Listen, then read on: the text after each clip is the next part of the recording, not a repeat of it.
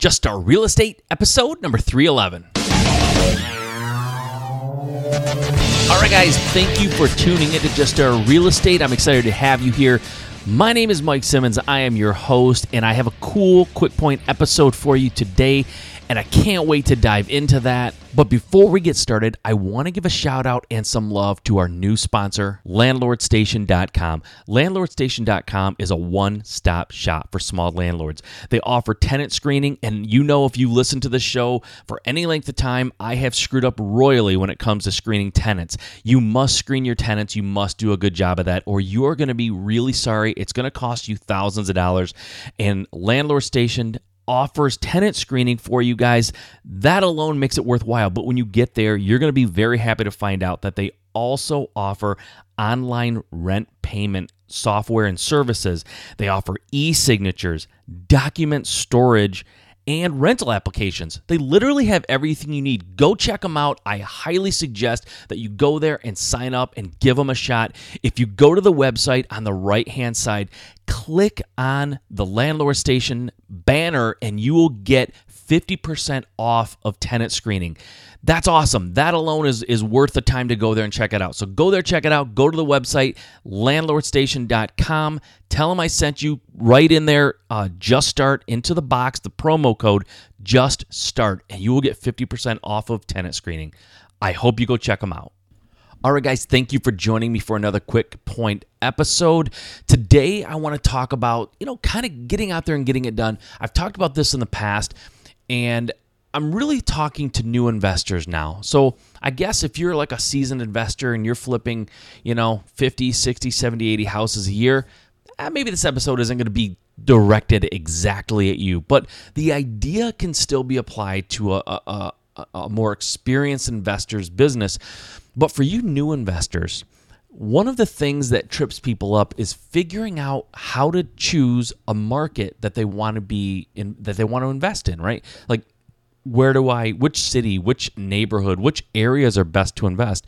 And the answer is different for everybody. And the short answer is it kind of depends. But in general, what I tell people when they're starting out investing is you want to look for a city or a neighborhood or an area that is reasonable driving distance from where you spend most of your time, where you live, where you work. And it's not that you can't flip houses outside of that area or outside of a reasonable distance from your house, but honestly, when you're starting, that's probably the best advice I can give you in terms of where to invest, right? Make sure it's within reasonable driving distance. And again, reasonable driving distance might vary from person to person, but I'm saying for the sake of argument, let's say you don't want to invest when you're new, when you're first starting out, maybe your first flip. Don't go any more than, say, a half an hour away from where you live. Just as a rule of thumb, half an hour, right? So now take your house, go out a half an hour, and draw a radius around your entire house in that half an hour distance, and then start looking at the neighborhoods that are within that half an hour away from your house. And you don't necessarily want to pick the most expensive neighborhood that's within a half an hour, but you don't necessarily want to pick the neighborhood that is the least expensive, right? Sometimes the most expensive is a little tough to get into. Houses are more expensive. People tend to be a little bit more savvy in those neighborhoods. It's a little bit harder to find a good deal sometimes. But on the other side of it, it might be easy to pick up houses in the kind of the lower end or the least expensive neighborhoods close to you. But a lot of times those houses are not great for flipping. Maybe for a rental, it might make sense. But even still, going in kind of in the lower end price point isn't always your best bet either. Where you tend to find the most buyers or even the most renters is going to be right in that middle area, right? So for Michigan, it's I can tell you the price points. It's going to be different where you live. If you're in California, Florida, Nevada, Arizona, it's going to be different. But in Michigan, a lower end price point for a house is, anywhere from $15,000 to $25,000, right? That's pretty low end. Those tend to be rentals, and they're not in the nicest of areas. Higher end is, maybe, in the $400,000 to $500,000 range. That's kind of a higher end home. A little bit tougher to find houses, a little bit tougher to find buyers. Your buyer pool is a little bit smaller.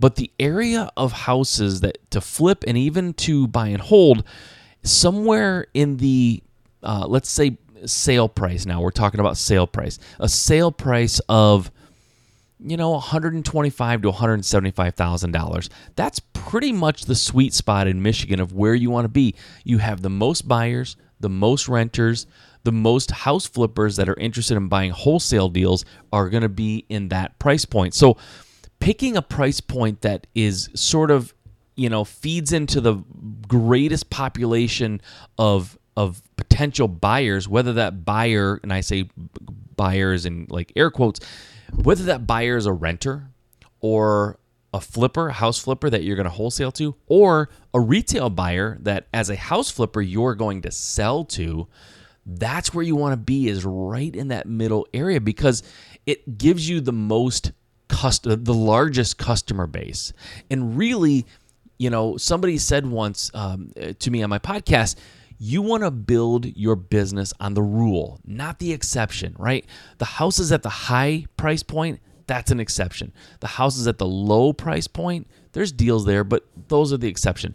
You want to build your business on the rule. And the rule is figure out where 80% of the people are buying houses in your local market and go there. That's where you want to be flipping houses. That's where you want to be renting houses. That's where you want to be wholesaling houses.